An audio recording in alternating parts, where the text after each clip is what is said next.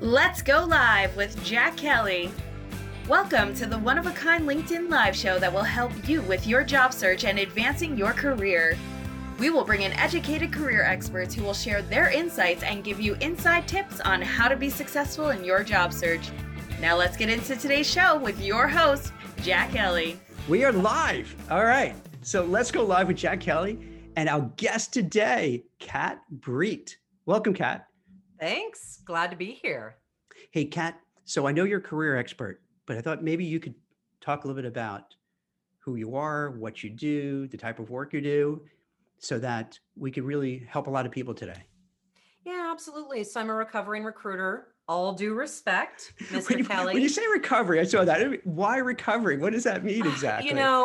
It cracks me up to say it, and it's a nod to how difficult recruiting was for me. I was so afraid of rejection. I had such a hard time cold calling clients and candidates. I really suffered, but I fought through. So anyway, it was a really hard career for me to succeed in the first couple of years. And then I broke through and I've just learned so many life lessons. So it's just tongue in cheek, having a little fun. Yeah, it's because it's an interesting concept. There's this person, I want to say his name is Josh Brown, who was a stockbroker. Now he works for this asset management company. And his I don't want to say shtick, but his shtick is, I'm the reformed broker, with, I guess, the connotation like, all right, I'm not that guy who's going to churn your account. I'm going to be now the person who's going to, be a sophisticated money manager. So when you said that, so is that what it is? Like, okay, I was on the dark side as a recruiter. Yeah, it's all of that. I'll never forget when I met my father-in-law. Anyway, long story short, I was the girlfriend from America. I flew to South Africa to meet my husband's family. And his dad said, "So what do you do for a living?" And I said, "I'm in sales." And he said, his eyes got huge. And he said, "Oh, Katarina, you shouldn't tell anybody that." Why? So it's kind of a nod. There are a lot of people who've never been in sales and recruiting who don't really understand it. And they might feel that we're a little bit pushy or anyway. So poor recruiters, they get a bad rap. They don't deserve it. You put people into jobs that change their lives. You do incredible things. And but I like to poke fun at it because it's So you fun. started as a recruiter, but I think as a career expert, having a recruiting background definitely helps a lot because you understand how it works. Absolutely. And how hard it is and how challenging it is to get both sides, the hiring manager and the job seeker to get together to negotiate salaries. So I think that gives you a leg up in terms of understanding the whole process. Absolutely. I'm sure you, like me, always say to people, be very careful where you get advice from. And if somebody's never hired anybody in their life, you probably shouldn't be listening to them about how to go get that dream job or get that next client. So I do really I love my background. I love recruiting. If I ever get tired of what I do now, I will definitely go back in recruiting. Yeah, I don't want to jump ahead, but with the rejection, and clearly in this kind of market, you probably hear this all the time. I hear this all the time from people.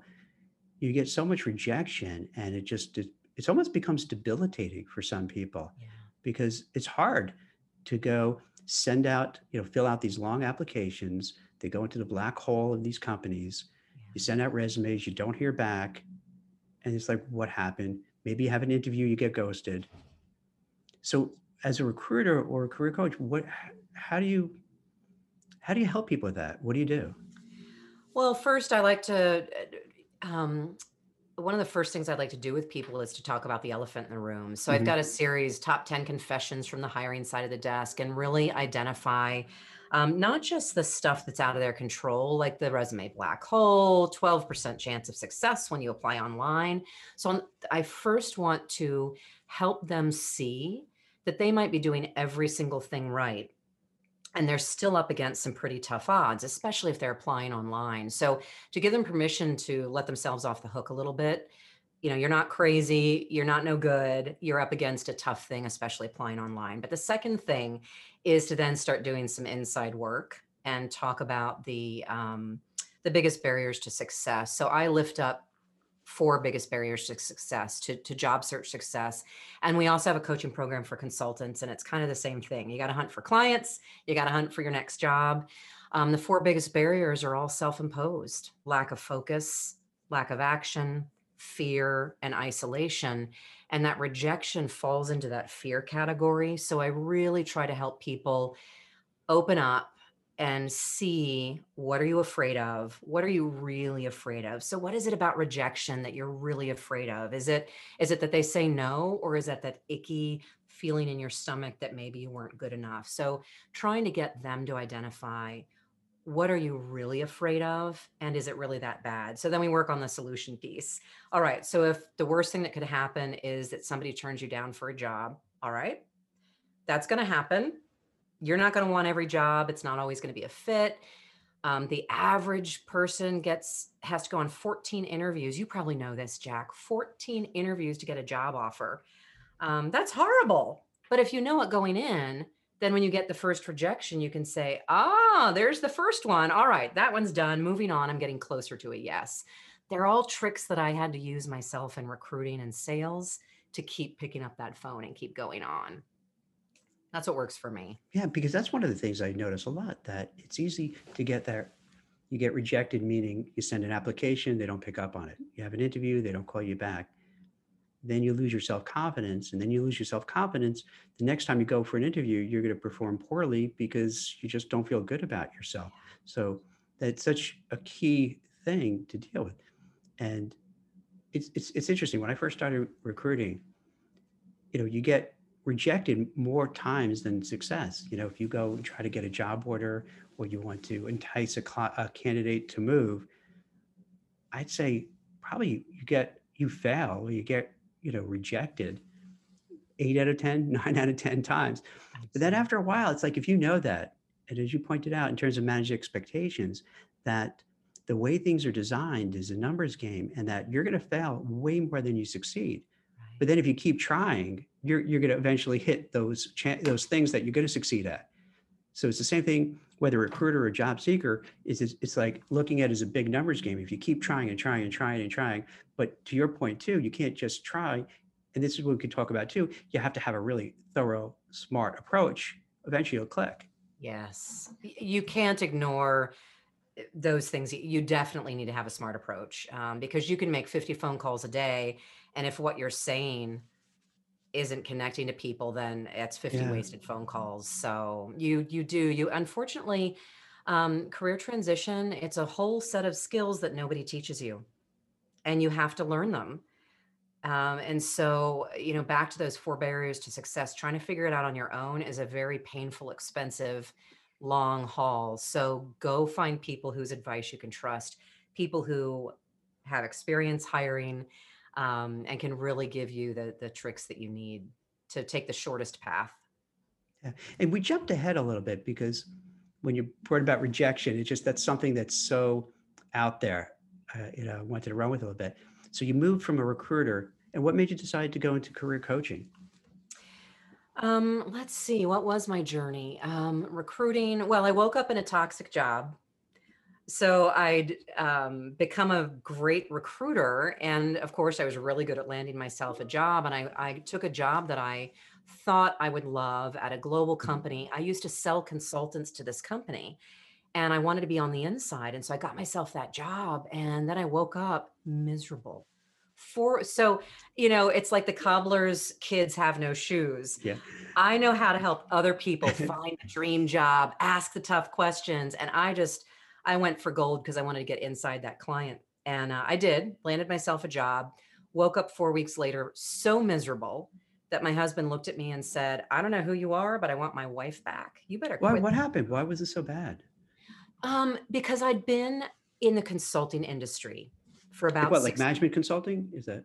What's that? Like management consulting? What kind Yeah, of? management and staffing. So it was IT, Okay. and then I did marketing consulting. And so I'd been selling to these companies, selling consulting services.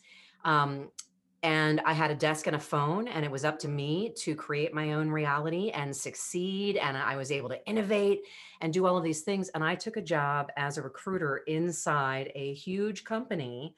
and they wanted me to show up, sit at my desk, and do what they wanted me to do. So they wanted me to be a robot, and I was actually getting in trouble because they only wanted me to do a 10-minute phone screen, and So, then oh my gosh, so they have it like down to the minute of what? oh, it was the model was built for high volume Oh, staffing, but they hired me to recruit and hire $300,000 salespeople. right. And you know as well as I do that salespeople really know how to pour it on thick and interview Yeah. effectively. I'd been in the business long enough that I knew how to smell a rat. And so I was digging in because I wasn't just interested in getting somebody hired. I wanted to make sure they were going to be there 3 years from now and be successful. And I was getting in trouble. Because you're not sticking to the script. Stick to the script, Kat. Yeah. And I said, but the You guy's rebel. going to quit. And they said, that's not your job. So anyway, I landed in a bad job, which got me thinking, okay, what is a good job for me? What makes me happy? I do not want to march to somebody else's drum any longer. I really need to start my own company. And I didn't do it right then. I went and took another job back out in consulting with a company that I still love and built that plan to go out on my own. And how did I get into coaching? I started out as a search firm because that's what I knew. That's what I was good at. And I was chugging along. And then I started getting more and more people coming to me for career coaching. And I'd say, I'm not a career coach. And they said, but can you just, and Interesting. Yeah. an hour later, I realized I'm pretty darn good at helping people identify where's their fire, what's going to make them happy, how to get more money, freedom, and fun. I wrote a book. I started building online courses and decided that was a lot more fun. So instead of selling people, now I get to teach them how to sell themselves. That's awesome. And it makes a lot of sense. You can see that progression, how that, you developed a skill stack, from the recruiting, the sales, being in-house, and then saying, okay, now I'm going to launch my own thing and be my own boss, run my own show. Mm-hmm. And how do you like that? I love it. I wouldn't trade it for Yeah. anything. It's been hair raising at moments. Great recession, anyone? Yeah. COVID. So it's hard. It is not for everyone, but I absolutely love it. I love what I do. I jump out of bed every day. And I often wish I had 20 more hours in the week so I could do more work because I love it. So Well, it's been great. And do you focus on any specific type of person? You know, Executive, mid-level? Probably mid-career. Mm-hmm. In the beginning, I focused strictly on IT and marketing because that is the world that I grew up in. But then when I started launching online courses and speaking, I started attracting everybody from $1 million executives to police officers. So then I went really broad during the Great Recession, and now I've dialed it back in. And so mid-career, so people from 35 and up, 35 to 55 is really that sweet spot. They're high achievers. They're doing well. They know where the bathroom is. They understand time management. They want to get to that next level, but they aren't quite sure how. So that's my favorite group. So it may not necessarily be people in between roles. It could be people who they're mid-management and they're of a certain age and they're like, hey, I got to do something because time is, ticking. How do I get to that next rung up the ladder? And you'd help them achieve that. Is that? Yeah, a lot of my most popular talks are around what's next, figuring out what you want and then charting the path to get you there and helping people make those really hard, important decisions. Should you stay and climb that ladder in the company you're in? Should you go? And if you should go, should it be another company? Should it be starting your own business? So I'm just a big believer. I took 2 years to start my own business because it's a major financial, career, emotional decision, and it's a family affair. So I love helping people with that, figuring out what do you want and what's the smartest path to get you there. So what would you say in today's time, and this might not be a fair question because it's just so crazy the time we're living in for folks who are working, they're fortunate, they have a job, but I think most people have a job is still a little afraid, like, can I lose it tomorrow? And even if they're not afraid, but they're like, all right, what do I do? I don't want to get complacent because as we see with this COVID pandemic, things change violently, swiftly, and you have to be prepared. So it's not fair because it's hard to give advice, just general, but what would you say to people who are, all right, I either worried about losing my job or I want to advance to help them start thinking of how to start planning to make that next move? Yeah, and I actually think it's a very fair question Yeah. because I've been in the industry for 23 years and this isn't my first economic challenge. I Yeah. mean, it's my first pandemic.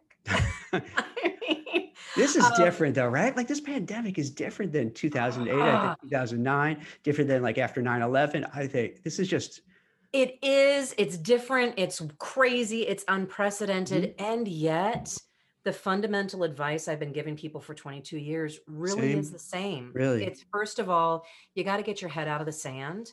You need to recognize that gone are the days of the 30-year career. They just are. The average American is changing jobs every 4.6 years. A layoff is probably in your future. And if you sit and wait to see what happens, you're going to be in a really scary, hard, financially painful situation. You have an opportunity right now. Even if you're not afraid of a layoff, you have an opportunity right now to say, you know what? I'm going to approach my career as CEO me. I am me. This is who I am today. These are my skills, my expertise. This is the job I'm in right now, but it is not all of me and it's not the rest of my life. This is where I am right now. I'm going to take my A game to work right now, but I'm going to start to build a network and build a reputation outside. And so you see this every day. As an executive recruiter, you meet candidates who are phenomenal at their job, but they've been living in a bubble and they're phenomenal in their universe and they don't know any of their competitors. They don't have relationships with people in other firms, in other industries. And when the board of directors cuts jobs and they lose their job, they are starting cold. And it is a really difficult way to get started. It is really hard with the confidence. So there are a lot of reasons why my recommendation is start right now. Even if you don't know what you want to do next, just start building those relationships. You and I could spit out thousands of quotes from highly successful people about your network is your net worth. It's true. It's absolutely true. And in order to get that career you love, that next job, it's really about who you know. You can apply online and you'll have a 12% chance, and it'll take you 6.5 months to find a job on average. Or you can build up I call it an army of advocates, a network of people who know you and trust you, and you can find a job in half the time. And not just that, it'll be a job you enjoy more and you'll get paid more. So just stand up and start connecting with people who you admire, people who you're interested in what they do for a living. And it can be as simple as just hey, I saw your article on blah, blah, blah. I'd love to connect. Start doing that now. And then if that layoff happens, you've got that network built up. I like this. It makes a lot of sense. So what you're saying is that first you have to look at yourself as you're the CEO of your own career, of your own life. And just by saying that, to me, when I hear that, it means like, okay, you have to take control of your own career. You can't let anyone else dictate it. And you don't. And then secondly, it sounds, I was taking notes as you're talking. So, because this is good, good stuff. That's a good sign. So then you have it, and it's interesting because I was speaking to this guy, Kevin Turner, yesterday, and he's going to come on a forthcoming one. And he was saying something similar to this. And the reason I'm saying that, so he doesn't get mad at me that we front run his conversation, because he was kind of sharing similar advice in that most people, it's so interesting that they go about doing their job and they do a great job. Let's say, you're talking about a player, right? Doing their job. She's doing awesome. She's doing great, but the focus is all on her job. And then if something goes awry, she's not prepared to have to kind of find a new job. So what you're saying, hey, in addition to being good at what you do, you also have to start marketing yourself. You have to start building your network. You have to start getting on the radar screen of a lot of different people, even when you're happy, even when things are good. Is that kind of? Yeah. I mean, Yeah. to sum it up, I tell people all the time, being good at what you do is important. Being known for that is priceless. It's such a, it's one of those things that when you say it, it's like, a light bulb kind of thing. Because I think most people feel, and I can tell you as a recruiter, all the time people feel like, well, I do this and I'm good at what I do, so hire me. And I'll be like, Yeah. dude, Look at my resume. I'm awesome. Especially like in my area, placing compliance, there were years where it was so blazing hot. People would just be like, "Oh, here's my resume. I mean, what do you want to know? Come on." I'm like, dude, it doesn't work that way. It's not that, you have to sell yourself a little bit. You have to market yourself, even if it's hot. So yeah, because so many people are just focused in and think, hey, if I'm good at my job, well, everyone's going to know it. And then I'm going to get all the breaks. Now, sometimes that happens, but I think a lot of times it doesn't, right? Like you can be great at what you do, but if no one knows it, Right. Or if your boss just knows it, and your boss sometimes, do you run into this too, where sometimes the boss would want you to stay where you are because you're so good at your job that they don't want you to go to the next level because they're not going to replace you. So they rather you stuck. And if no one else knows how you're doing, you're stuck. Absolutely. Right? So your boss might be holding on to you. That happens all the time. What if your boss quits? Lots of things that can happen. And, none of us were taught this as kids. No. We were and not even as adults, really, right? Like people don't talk about this kind of thing. We were trained to follow the teacher. Yes. We were trained to look at the dude or gal in the fancy suit and wait for them to tell us what's next. And, my dad said to me, work hard, put your head down, and you will be nose to the grindstone. Yeah. And I believed him. And then at 24, I went out for drinks with another rookie recruiter, and I found out I was making 25% less in my base salary. And I was the same age with the same level of experience. And I talk about an eye opener. And I called my dad. I said, Daddy, you said if I work hard and I keep my head down. What are you talking about? But I'm making 25% less. What happened? He's like, what? That's horrible. Yes, it's horrible. So anyway, I could talk for hours with you about this. Well, it's a big thing because I think these are one of the things that people don't bring up because I think, and I would bet you a lot of people who watch this or listen to it, they'll kind of at first disagree because it's so ingrained in our culture that you have a job. And if you just focus on that job and you're good at the job, that's sufficient. Whereas I've seen it firsthand. It sounds like, you've seen it too, where there are these people who spend, I don't know, percentages. Let's just say for argument's sake, 30% of their time, 40% of their time, kind of marketing themselves, schmoozing, as you pointed out, connecting with the right people that you want to connect with to build mutual, benefiting relationships, people who are maybe way above you and you want to kind of, maybe you could be a little bit of a protege to them. And those are the ones I see go up the ladder. They might not be the best at what they do. They actually might be average, but because they know how to play the game, their career, and I see it because I've been doing this 25 years. So you see their career, you see some of their careers go zoop, right off the charts. And then you see others just either plod along or just a little bit. You know what I mean? Well, and as a recruiter, every single day you're in there saying to your client, listen, I know he's not a showboat, but this is your best candidate. Trust me. And you can convince your clients that have been working with you for years to do that. But a lot of times, if you can't get your candidates to sell themselves a little bit, I mean, it's tough. So it is a skill that you have got to learn. And I didn't learn it overnight. What did I do to figure out how to sell myself? First of all, you probably have a lot of viewers who are already kind of bracing themselves because we all know that sleazy sales dude that climbed the ladder and he was constantly bragging about himself, some women too. And so you might be very concerned about coming across as that aggressive, cocky, arrogant person. And my tip to you is if you're worried about that, you're never going to become an arrogant, over the top person. They don't care what other people think of them. If you're concerned about it, I have a 98% chance that you are erring on the side of not selling yourself at all. So you've got to get out of that. Because you're thinking about it already. So yeah. Now, how would you do that? How would you suggest for somebody to start that? So, the person is mid-management-ish kind of level, relatively safe where they are without blowing up their spot. What are just some practical things they could do to get noticed and start building out their brand, building up their network? Yeah. So, the easiest thing to do is I call it finding your fire, figure out what is that thing you're passionate about. So when I was a director of recruiting for a global consulting firm, I liked hitting my numbers and I loved making six figures, those big fat bonus checks.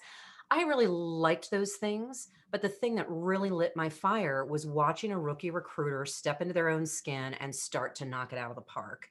Also, building relationships.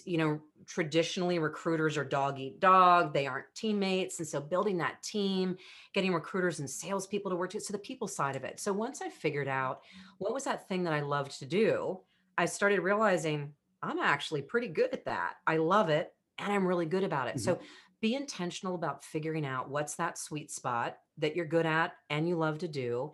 And then start looking for other people who are either also good at that, and start building relationships with peers and or people who aren't good at it and could use some help. And so initially, if you're brand new to this, start looking internally inside your organization. So I was 26 years old, director of recruiting. I really didn't have a big idea about what I was doing, but I started talking to recruiters in the rest of the company. And there was one in Australia who said, "How did you build the number one team in the company? I want to do that." And I said, "Oh, hey, well, I'd love to help you." So offering to help other people. And then the reputation happened. And all of a sudden, I was speaking globally. So look in your own backyard for opportunities to share your skills and your gifts and your talents. And then start sharing that on a broader. And you're going to have to get a little uncomfortable to post a recent success on LinkedIn. I've been on LinkedIn 15 years. I know you're out there too, Jack. It is the most important tool for professionals today. You got to be out there and you have to be out there and active and just start adding project successes, start connecting with others in that space you love, um, building that network and talk to the boss. It, don't wait for your annual review.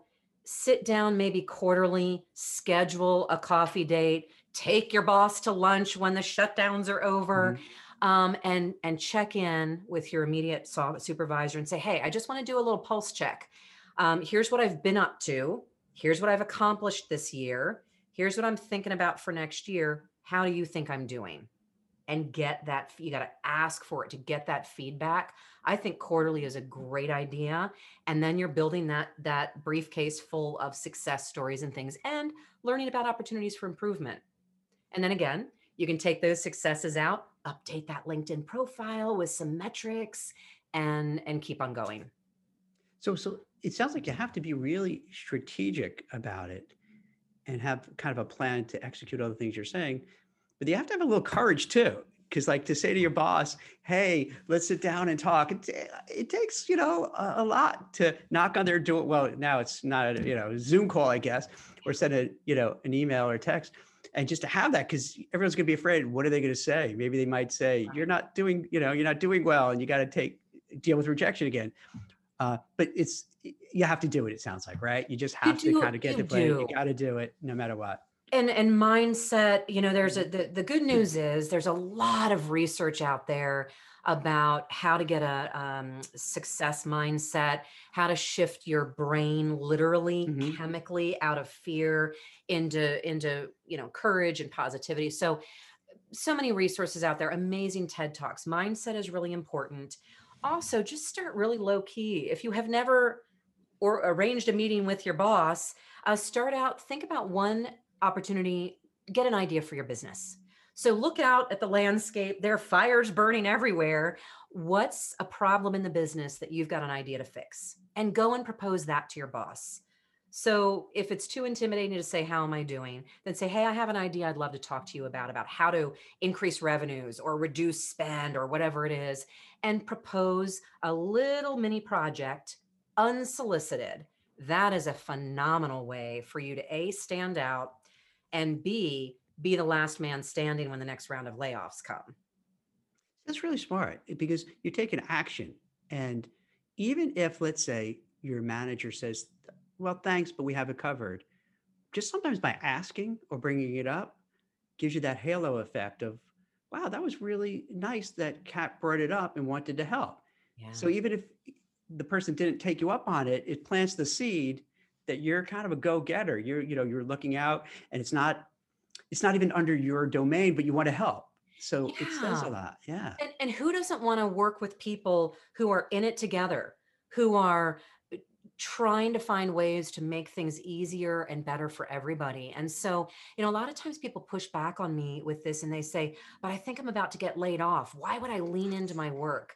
Well, and I actually have a course called Laid Off Now What, and it helps people prep for the layoff and then take 7 steps to land faster and easier. And one of my tips is, if your business is struggling, if you lost 40% of your revenue because of COVID, whatever, if your business is struggling, that's an opportunity for you to stand up and lean in. Now, I don't want you to work 80 hours a week, because I also think you should start networking and looking in case you get laid off. But look for one little thing that you can do to help the business survive and thrive. Could be a very small project. And here's a tip. If it looks like an easy fix to you, it's probably not an easy fix to anybody else. That's probably your natural gifts and talents and Right. skills showing up, but you'll look like a rock star to everybody else. So just offer to help, do something that's above your pay grade or out of your job description. And that's going to serve you well, even if you get laid off 6 weeks from now, for a couple of reasons. Your confidence will be up here. You'll have a story to tell, and your boss and your coworkers are going to remember how you showed up when times were tough, and they will become those referral partners to your next job or 10 years down the line. I have people that I haven't worked with for 15 years who would be willing to introduce me to their CEO now because of things like that. That's great. It makes so much, when you walk it through, it makes so much sense. And these are things people can do. It's not Yeah. as if you're asking, that's really outlandish. I mean, these are straightforward. It's going to take a little courage, take a little nerve to do it, but they're doable. Now, I got a bunch of questions from people, but pretty much all the same, that they're in between jobs, lost their jobs. A few have been out for a while. Like, what do you say? So they can't work internally, they can't go to their boss. What should they do to get noticed, to get on the radar, to get their confidence back, to start, and so sometimes they don't have their network already, they have to start from scratch. Yeah. So first of all, I want to acknowledge how hard it is. I got laid off once, and I still remember the gut punch. I still remember what that feels like to lose your job. It is tough. I think the first thing that you should do is to acknowledge that you've had a loss. If you've never heard this before, losing a job will put you through the same grief cycle, emotionally and intellectually, that you go through when you lose a loved one. So just do yourself a favor and acknowledge that this is painful and hard. Secondly, I want you to look at me, because I need to remind you of something.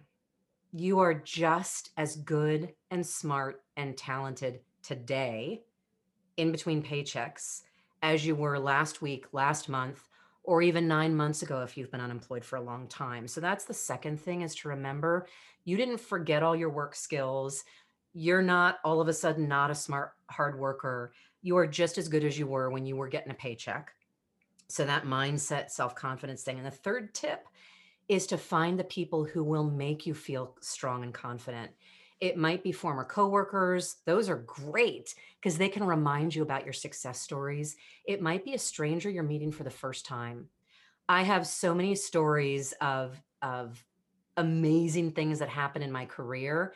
And the person who led me there was a brand new person in my life who saw me with no baggage and just said, "Hey, have you ever thought becoming a Yeah. speaker?" No way.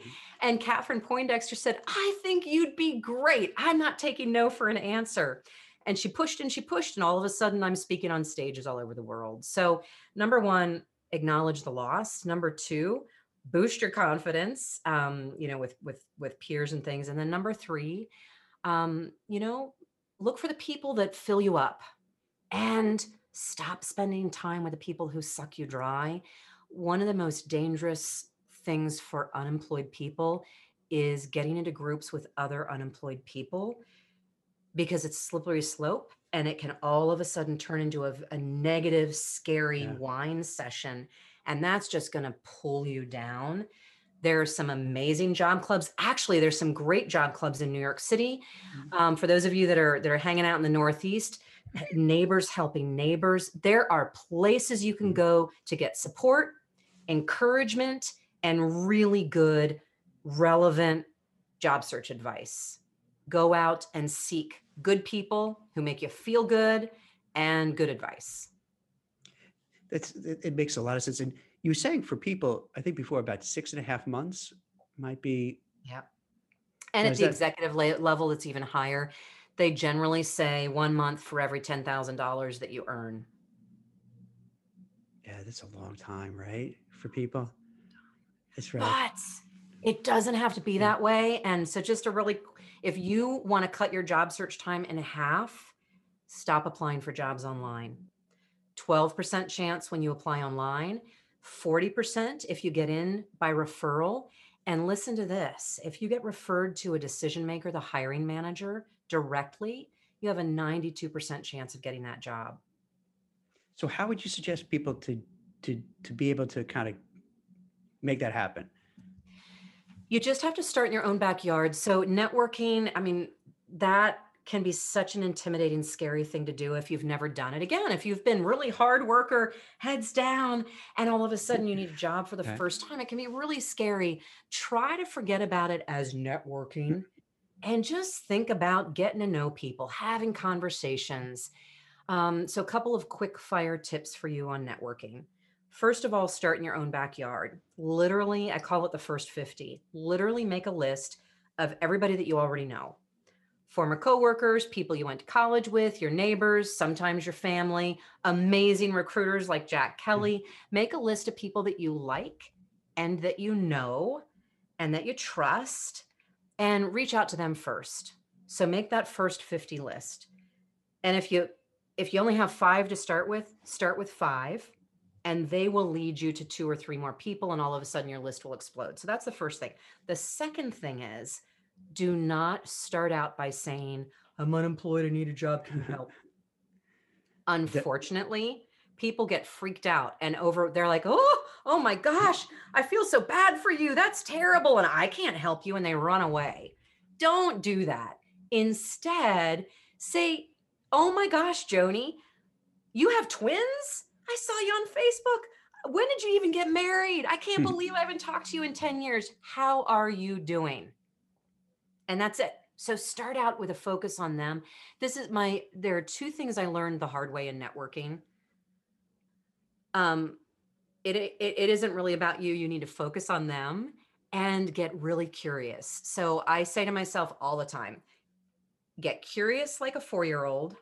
What's a 4-year-old's favorite question? Why, who, what, where? So get really genuinely curious about them. And secondly, and there's neuroscience to back this up, if you take a real interest in them, they're going to walk away from that conversation, whether it's over LinkedIn or email or the phone, and thinking, oh, Jack's a pretty awesome guy. Even if Jack only said 3 words, but the 3 words were, tell me more. Our brains walk away thinking somebody's awesome if we have a chance to share our story. So anyway, just start talking to the people you already know. Check in on them first. Once the conversation gets going, they're going to say, how about you? And you're going to say, oh, the kids are good. The dog is good, but I am on the hunt for my next job. This is what I'm looking for. You happen to know anybody in that industry? And that's how it works. It makes so much sense because you're right. If you go to somebody, help, I'm out of work. The other person, even if they want to help, they just feel like, oh my God, I got to deal with this now. I got my own problems. How am I going to help? They feel like put up, hey, can I call you back later, Kat? I'm just busy now.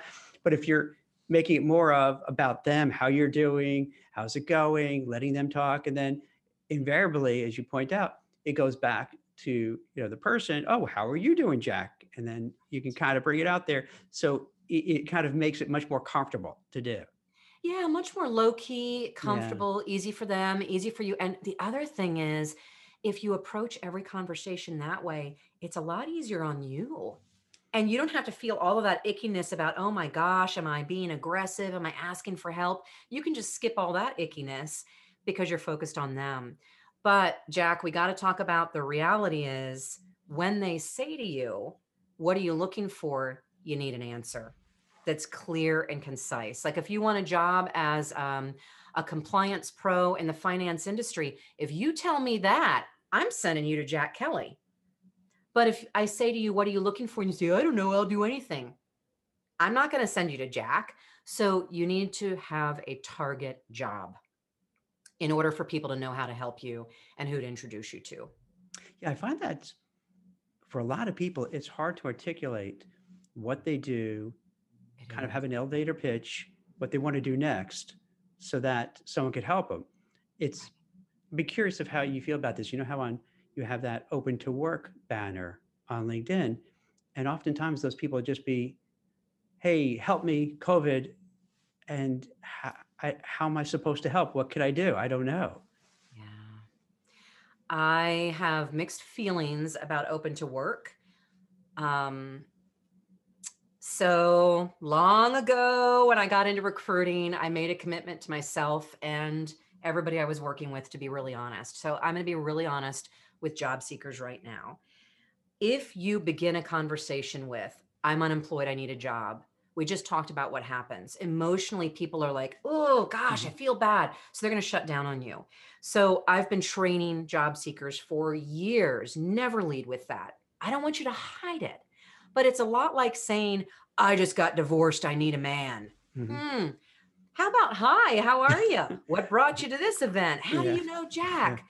Um, don't lead with that. Mhm. The open to work banner is leading with that. So it goes against everything I teach. The only reason I think it's okay right now is because we're in the middle of a pandemic. And I think that open to work banner would have been okay during the Great Recession because we were in such turbulent times and unemployment was high. So I think right now you can take advantage of a lot of graciousness, especially if you're a consultant. My goodness, you definitely want to let people know you're available. So I think it's okay right now. But 6 months into 2021, I'm going to probably start advising people to take that off their public profile, but keep it. They're actually job seeker settings in LinkedIn. In my laid off now what guide, I literally walk through what to do on LinkedIn. You can make that open to work thing open to recruiters and not your public profile. So right now, it's a toss up. It can be to your advantage depending on what you're looking for, but I'm skittish about it. What do you think, Jack? See, if somebody would put on there, "Hey, I lost my job doing X, Y, and Z. Here's what I'm looking to do next. Here's the companies I'd like to work for. Here's kind of the compensation that I'm looking for." Then, if I have the ability and I know that area, I'll be glad to help or point you in the right direction. But if it's just, "Hey, I'm out of work," it's kind of actually frustrating because then, all right, now I got to do all the work and try to figure out who you are, what you want to do. And then I'm gonna have to feel guilty if I can't figure it out, I can't help. So now not only do I really maybe not want to help this person, but I feel like, wow, you put me in a really awkward position. And then you feel badly, and Yeah. it's just a whole bunch of negative juju. Right. Yeah. It's hard. You have to, if you can't tell me what you're looking for in 10 seconds or less, please stop throwing your resume up against a wall and job hunting. Stop and do the heavy lifting to figure out what your next best job is. And I'll let you know if you set a target that you think makes sense, especially in this market when unemployment is high. You got to stand out as a candidate. And one of the easiest ways to do that is to be very specific. I'm picking on compliance because that's one of your Yep. Okay. specialties. Absolutely. You Absolutely. know, um, if you want to stand out in the compliance world, you can't just say John Jones compliance. You have to say, John Jones compliance reduced lawsuits by 13% for my last company, something like that. Um, you got to put some sizzle in it and you got to be specific about what you want. And when you do, people are going to say, oh, first of all, they're going to get it. They're going to understand what you're looking for. And then that Rolodex is going to start to spin and they're going to start to introduce you to people. So you have to be specific. Um, and Jack, I think you're alluding to all of the LinkedIn requests that you're getting right now that are, hey, you're a recruiter, I need your help. You get a lot of that. Yes. You do. And you wouldn't be in recruiting after 20 some years Yeah. if you didn't care. Yes, you care. But you're crazy busy. You have so many messages per day. And when somebody comes in aggressive, they don't even say hello. And it's all about them. You're like, really? So that doesn't work. So rather say, hello, I see we're both connected to Kat Bree. I caught one of your live shows last week and I loved it. That's a good opener. It's about Jack. You did 3 minutes of homework on LinkedIn. You personalized your message. I'd love to connect. He's much more likely to respond. Now, salespeople and Mhm. recruiters do like to get down to business. So it would be good. Jack, tell me if I'm wrong. Do you like it when somebody says, hey, love your show. Great interview with so-and-so. We're both connected to Kat. I'm on the hunt for, and then tell you specifically, do you hire people like this? Are you okay with an initial message like that as a recruiter? See, I'm a sucker when they kind of did some homework and know about it, and then they give you a compliment because I'm very vain. Yeah. So if I get all those, that I'm apt to help. Like, oh wow, they say they like the show, even if they didn't, they at least made an attempt to. So either way, I'm like, I give them kudos that all right, even if you didn't like it, you say you like it, all right, that's cool. You're smart enough to know Yeah. that's you want to get my attention, get on my radar, and yeah, I'm much more apt to even if I can't help that person to maybe try to point them in the right direction, Yeah. without a doubt. Absolutely, you're absolutely right. Now, hey, let me ask you this too. So, in addition, I know you do a lot of speaking and you deal with a lot of financial advisors, and then also you talk about kind of multiple income streams. Yeah. And those are all things I can't believe a lot of time went by. So we went 45 minutes already. So we'll squeeze these in real quick. Uh, can we talk about the is that a separate thing you do, or is this part of the whole career thing when you talk about multiple? Yeah. So first I'll talk about my work with financial Okay. advisors. So I became a speaker in 2008. You may remember what was happening with the stock market. Mm-hmm. So the recession was raging, and I lost 100% of my search revenue overnight. So I had zero income in my business. I had just written my first book for job seekers, and I was creating online courses, and I became a speaker. And everybody that was showing up was unemployed, and nobody wanted to pay to show up. But I didn't want to quit because I was helping so many people. And I kept coming home. My tank was full. I said, this is awesome. And my husband said, where's the money? Oh, I don't know. And he said, go find a sponsor. And I thought, career transition, money problems, financial advisors. So I hit my network and I started calling everybody that I knew at some of the biggest financial services firms in the world. And lo and behold, I got 3 no's and then I got a yes. Speaking of rejection. And one company said, you're absolutely right. People who are changing jobs, starting their own companies, they've got money concerns, 401k, life insurance, disability, paychecks. I think we like what you're doing. We'll support 3 events. That was 12 years and 361 events ago. Wow. So they pay me to speak. I get to play in my sandbox and help people get more money, freedom, and fun. Sometimes it's teaching networking. Sometimes it's teaching small business startup. Sometimes I'm teaching multiple income streams like I did this morning on my live show. And other times, lots of things. Anyway, they pay me to speak. I get to do what I love. People show up, they get great advice, they get free tools. And then on the back end, if they have financial questions, guess who picks up new clients? So that's that what I've been doing with financial services firms. And I'm delivering a 545% ROI for them. So that's been fun. That's been really fun. Your second part of your question was multiple income streams. Well, can I go back to it? But that's Yeah. really a brilliant strategy, because if I was a financial advisor and let's say there's a mid to senior level executive who's in between jobs, yeah, they're going to be worried about their retirement plans, their 401k plans.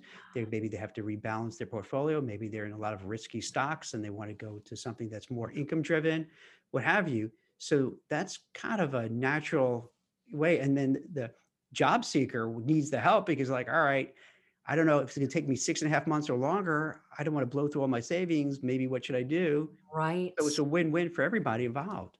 And job seekers, especially people who get laid off, make so many bad financial mistakes. It is devastating. Cashing out their 401k when they don't have to. So it's a brilliant marriage. And what's fun is that while all the other financial advisors are chasing baby, divorce, marriage, estate planning, fishing in. Is there a lake in your backyard? Not really, but All we're right. not, Well, we're they're not, we're all not far off the Jersey Shore, so all we right. have an ocean. So they're all Yeah, fishing in Lake Superior, yeah, and I'm inviting them yeah, into the Atlantic Ocean yeah. where there's very little competition, very Right. few financial advisors talk about career transition and money. So anyway, it's just been really fun. It's been a beautiful marriage. We've helped um I think that program alone has helped over 80,000 people in the last 12 years. That's amazing. Yeah, That's really amazing. Good for you. That's fantastic. fun. So if you're a financial advisor, I'd love to talk. That's great. And then you talk about with multiple income streams because I don't want to front run what you're going to say, but I'm a big proponent, especially seeing from, the after effects of 9/11, the dot-com boom and bust, the financial crisis. Now, it's hard to rely on just one thing. It So, is. so I think so maybe you could talk a little about what you tell people. Yeah. So, number one, I just want everybody to understand that if you haven't figured it out, the 30-year career, the gold watch at one company is really rare these days. And the Bureau of Labor and Statistics, 2019, the average American was changing jobs every 4.6 years. So you're going to have to get a new job every 4.5 years if you sit and wait to see what your boss has in store for you or what the company is. A lot of people are changing jobs more often than that. So back to get behind the wheel, get in charge of your own career, get ready for your next move. Piece two, one paycheck is financially risky. It just is. And unless you're really good with your money and savings, and a lot of Americans, did you know this, Jack? A lot of Americans cannot handle a $500 bill that they didn't Yeah, expect. I it's mean, like they don't have 3 months emergency funds available. Yeah. which terrifies me, but that's the way so many people are Mhm. living. If you're living paycheck to paycheck, you are at incredibly high risk of losing your job and losing your income. And it also means it's tough to quit a bad boss. All of a sudden, if you don't have any cash or any side income, you get stuck in a bad job at a bad company, twice the levels of depression, 41% higher healthcare. It's just like this nasty revolving thing. So how do you solve that? Multiple income streams. And it can be as simple as a side hustle. Listen, people have started driving their car for Uber, Airbnb, getting a part-time job. You could do that. And I support that 100%. What I'd really love for you to do is to find something that you're naturally really gifted in, that you've got skills and experience in, and monetize that on a bigger level. So if you're a project manager and you've got a full-time job as a project manager, why not start picking up some side projects part-time? You can do nights and weekends, make probably double the money per hour, build up a portfolio, and get some side income coming in either your current level of expertise or bridging towards something else you want to do. So, for example, I just got out of a meeting this morning with a woman who is an executive VP at a huge retailer in the world. She's got 140 people reporting into her. She's really stinking good at retail management. But in her heart, her fire is helping women walk through their fear and step up and get that success at work. So she's writing a book right now, and she wants to side hustle, publish her book, start speaking and coaching on the side, building up that reputation, that portfolio, that income, so that she can quit the full-time job and do that full-time. Interesting. That's a beautiful plan. And inside that business, she will have multiple income streams. So in my business, I have 4 income streams. I am a speaker, I am a consultant, I sell online courses, and I do group coaching programs. So I have 4 lines of income. When COVID hit and I lost all of my live events, I quickly flipped the switch and grew my online speaking business. So I'm making more money this year than I had booked before COVID That's great. because I had multiple income streams and multiple reputation and a network in these 4 categories. That's great. See, that's why I wanted you to talk about it because I'm with you on this. And I really didn't think much about it till recently with COVID, where you just saw 65 million Americans plus, go needing unemployment benefits, where if you don't have money saved up and you don't have anything else going on, it's a really scary predicament. So if you have a few other things in the works, is it going to, at first, will it take the place of your salary? Probably not, but will it help a little bit? Sure. And plus, it could be something that you really love doing anyway. So like you pointed out, if it's something that you enjoy and it's kind of hobbyish and you can monetize a little bit, well, then you're doing something you like and you're making some money and it takes some of the stress off. And then I like what you said too, is that if you have no other alternative and you're stuck in a really bad job, you feel even more stuck because you don't have the financial wherewithal to do something else. So, whether it runs the gamut, depends on your situation. It could be if you have the funds to, invest in the market, in real estate. If you don't, maybe, the gig economy kind of thing. So this way you have a bunch of different things working in your favor, just in case, anything happens. And it is so much easier today than it was even 10 years ago. There are 34 online marketplaces that I recommend to go find a gig, go find a project. I've got a marketing consultant I'm working with who's in Bangkok, Thailand. He's traveling the world and he's working on Fiverr and Upworks, picking up projects. So you could do so many things on the side. You work with executives a lot in your business. And so I just want to speak to the executives out there. A lot of them that I deal with say, oh, I don't know. I don't want to dilute my reputation and my brand by doing a side hustle. Well, first of all, don't call it a side hustle. Second of all, what do you mean? The people that you meet are going to really be fascinated and intrigued by what you're doing over here. It's not going to dilute your value over here. And when you're dealing with an executive recruiter like Jack, if you lost your job because of COVID, and you're doing whatever you got to do to feed your family, even if that's bagging groceries, just to get some cash in while you look for that next great job. Jack, what do you think of people who are doing that? I applaud them. And I see that a lot, Kat. Like I'll see a lot of people who do this. They'll do the consulting thing on the side. If the companies, sometimes within the Wall Street, you have to get approval for it. So if you get approval for it, then they'll do kind of like hang a shingle out. Yeah. And let's say there are a lot of attorneys in compliance. Maybe they do some legal work on the side and so on. So it shows that they're motivated, they're hustling a little bit, they're doing something, and a lot of times they're doing what they love to do anyway, but they're just getting paid for it. So I think that's a big benefit. Wow, it's almost an hour already. So we went through a lot real quick. Is there anything I didn't ask you or that you wanted to talk about that maybe I didn't bring up? No, not at all. We spend a lot of time talking about job search, and this is a really difficult market. So I would love to give your guests a free download. And I should have sent it to you ahead of time. I've got a networking scripts, literally what to say when you're reaching out to a recruiter or a hiring manager or a former coworker. I'd love to give that to your guests as a gift. Can I send that off to you and you can put it in the description? Absolutely, that'd be great. We could put it, because what we do, Kat, after this, Nicole, who you met before the show, would help edit everything and spruce it up and Great. And when I'm babbling, she'd cut it out and be nice, or maybe she won't leave it in to make me feel miserable. And then we can put on your book too, because you have, in fact, what you want to mention, the book that you have that you were talking about? Actually, I've got online courses. Okay. So I took my book and put it online. Okay. I can continue to push fresh content. So we've Great. got a course for laid off now what? We have a course for job seekers called Get Hired Faster. And we have a coaching program for consultants and freelancers called How to Become a Highly Paid Consultant. And it's all out at my website, arbez.com. And they can get 20% off with the coupon code COVID20. Great. Now, what is Arbez? I was looking at that. What does that stand for? Okay. All right. So it's not arbitrary. There's behind it. I married a guy from South Africa and his parents bought me Joe as a wedding present.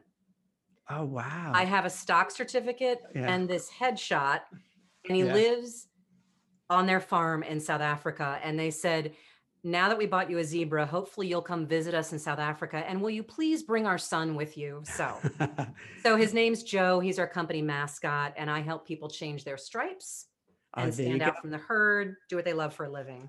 That's fantastic. Wait a minute, but what does Arbez mean though? Wait, Zebra backwards. Okay. See, I'm not afraid to ask those questions when you say a 4-year-old. Like most people oh yeah, Arbez. I'm like, wait, I don't get it. What the heck is that? I'm like, I still don't understand. All right, so it's spelled backwards. That's perfect. That's all. So wait, when you're in South Africa, I know we're getting off tangent here. How I hear it's like beautiful. It's like amazing. How is it?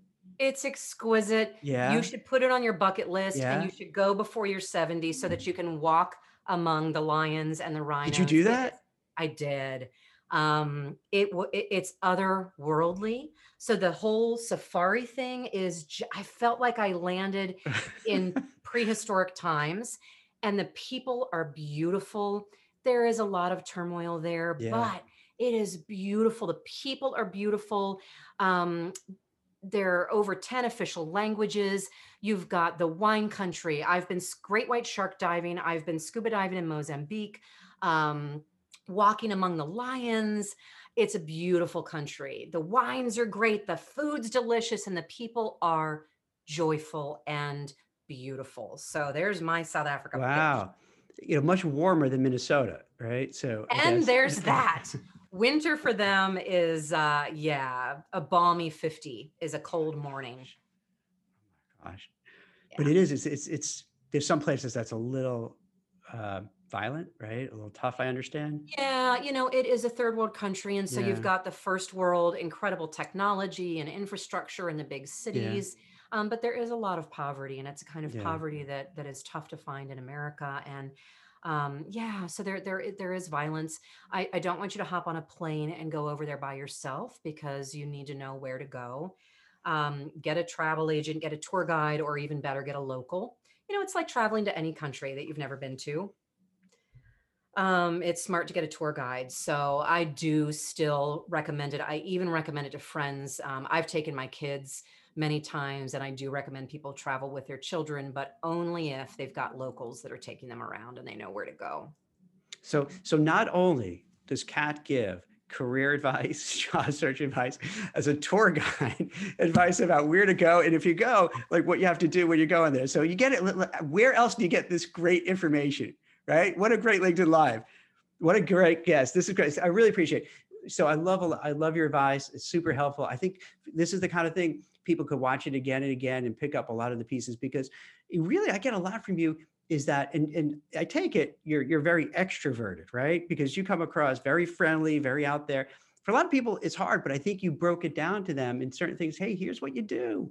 Here's how you get noticed if you're working to get ahead. Here's what you do if you're not working. Kind of a nice, subtle way to get the attention of people and how to get them on your side, how to get referrals from them, how to network yourself internally in your career and grow. So I think you gave so much valuable information to people, which is awesome. And this is a time where they need it. And this is what's so great. What I personally love about doing this is that I know there's so many people who need this advice.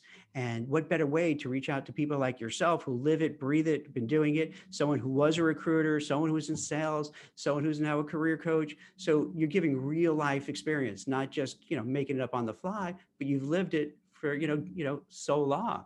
So like you're talking from experience, which is the best teacher. So I really appreciate you taking the time and really talking to everybody and sharing all your advice. So thank you so much. Well, thank you for inviting me. It's been a blast. My pleasure. And, I love your show. Excellent. So, hey guys, follow, share Jack's show. He brings on fabulous guests. It's the kind of information that your mama and your papa didn't give you, and you need it. So tune in. Thank you all. Happy holidays. I really appreciate you having me on today. My pleasure, Kat. Take care. Happy holidays. Hope you enjoyed this episode of the WeCruiter podcast. If you want to check out other great content from WeCruiter, make sure to visit us at wecruiter.io. That's WECRUITR.io. We offer tons of great resources for job seekers and professionals, so make sure to check us out today.